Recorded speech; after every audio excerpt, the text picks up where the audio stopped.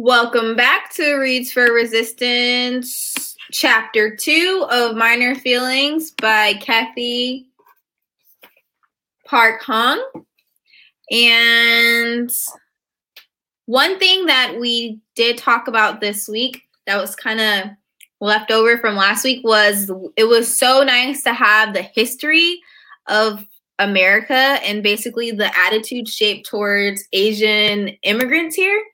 And for me, that was like mind-blowing that America, the government, basically cut off all immigration to America from Asia and was like, no.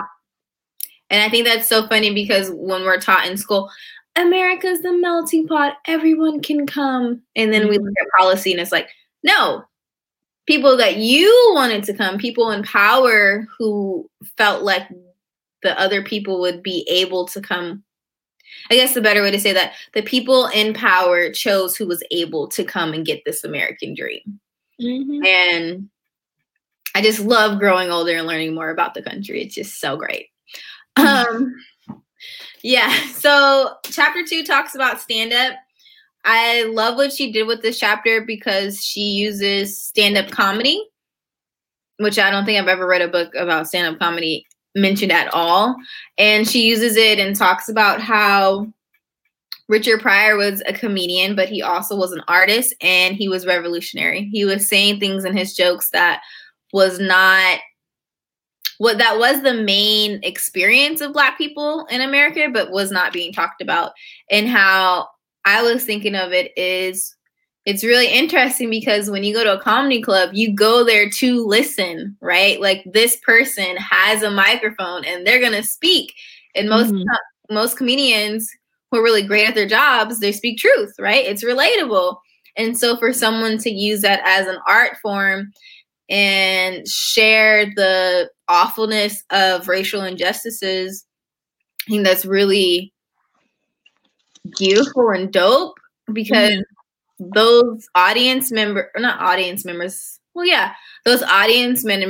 those spectators, they're coming for a show, right?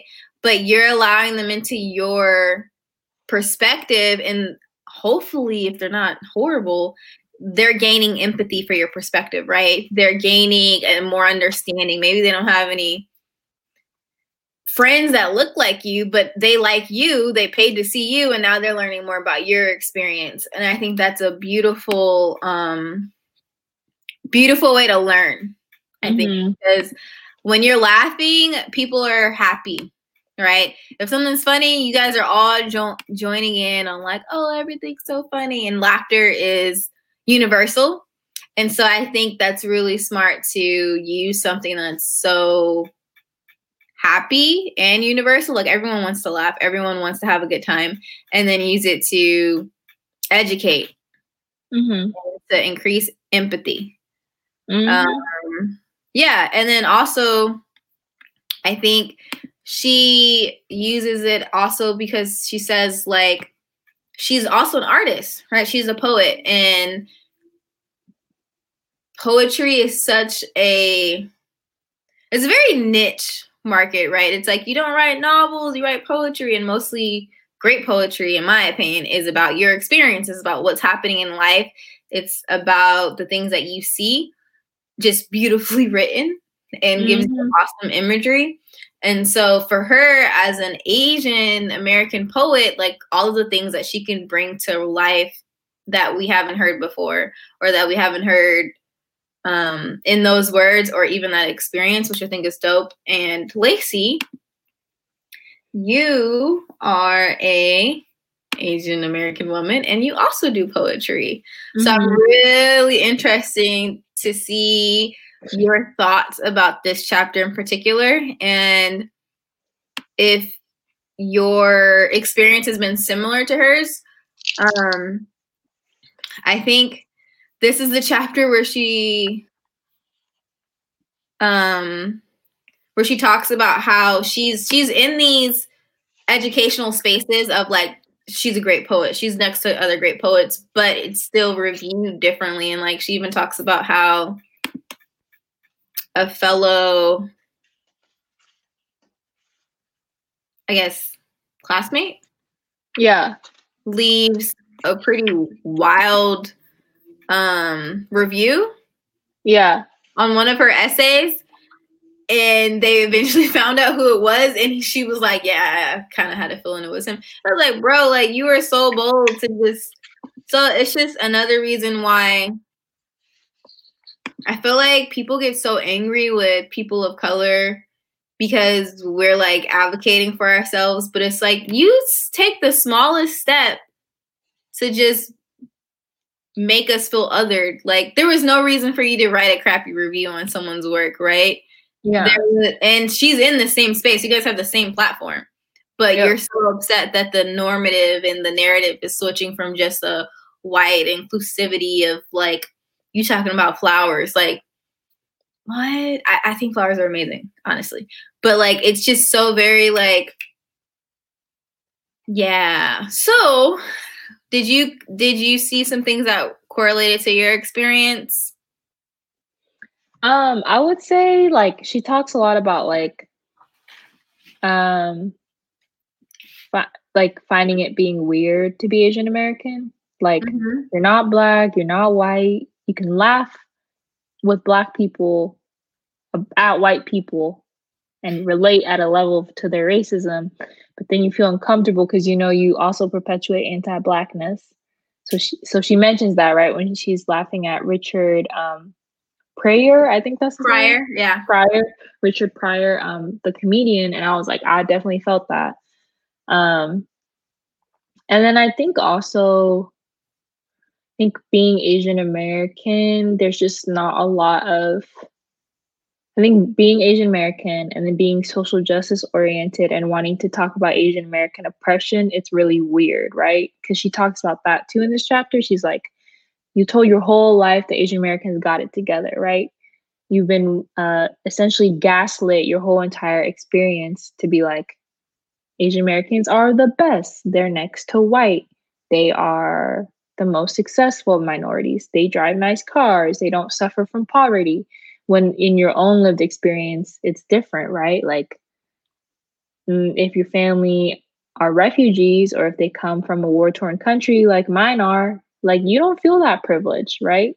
And that's not to say that we don't have certain levels of privileges in like the framework of like anti-blackness, right? But white supremacy affects us to a certain degree, and it's not oppression Olympics, but it's more like this thing is happening here and this thing is affecting us just in a different dynamic. Mm-hmm. It's like white supremacy, we're just seeing different sides of the cube, you know, but Yeah. it's all on the same level. That doesn't mean it's like a ladder. I feel like as a poet, it's hard to, as a woman, Asian American woman, it's really hard to talk about that because you're like, it's hard to find your voice in that, especially because you operate within a framework where it's just like the whole world doesn't believe that your suffering exists, you know? And I really appreciate that she puts that in text, like in the book, because I just didn't really ever think about how hard it was and how it affects my artistry.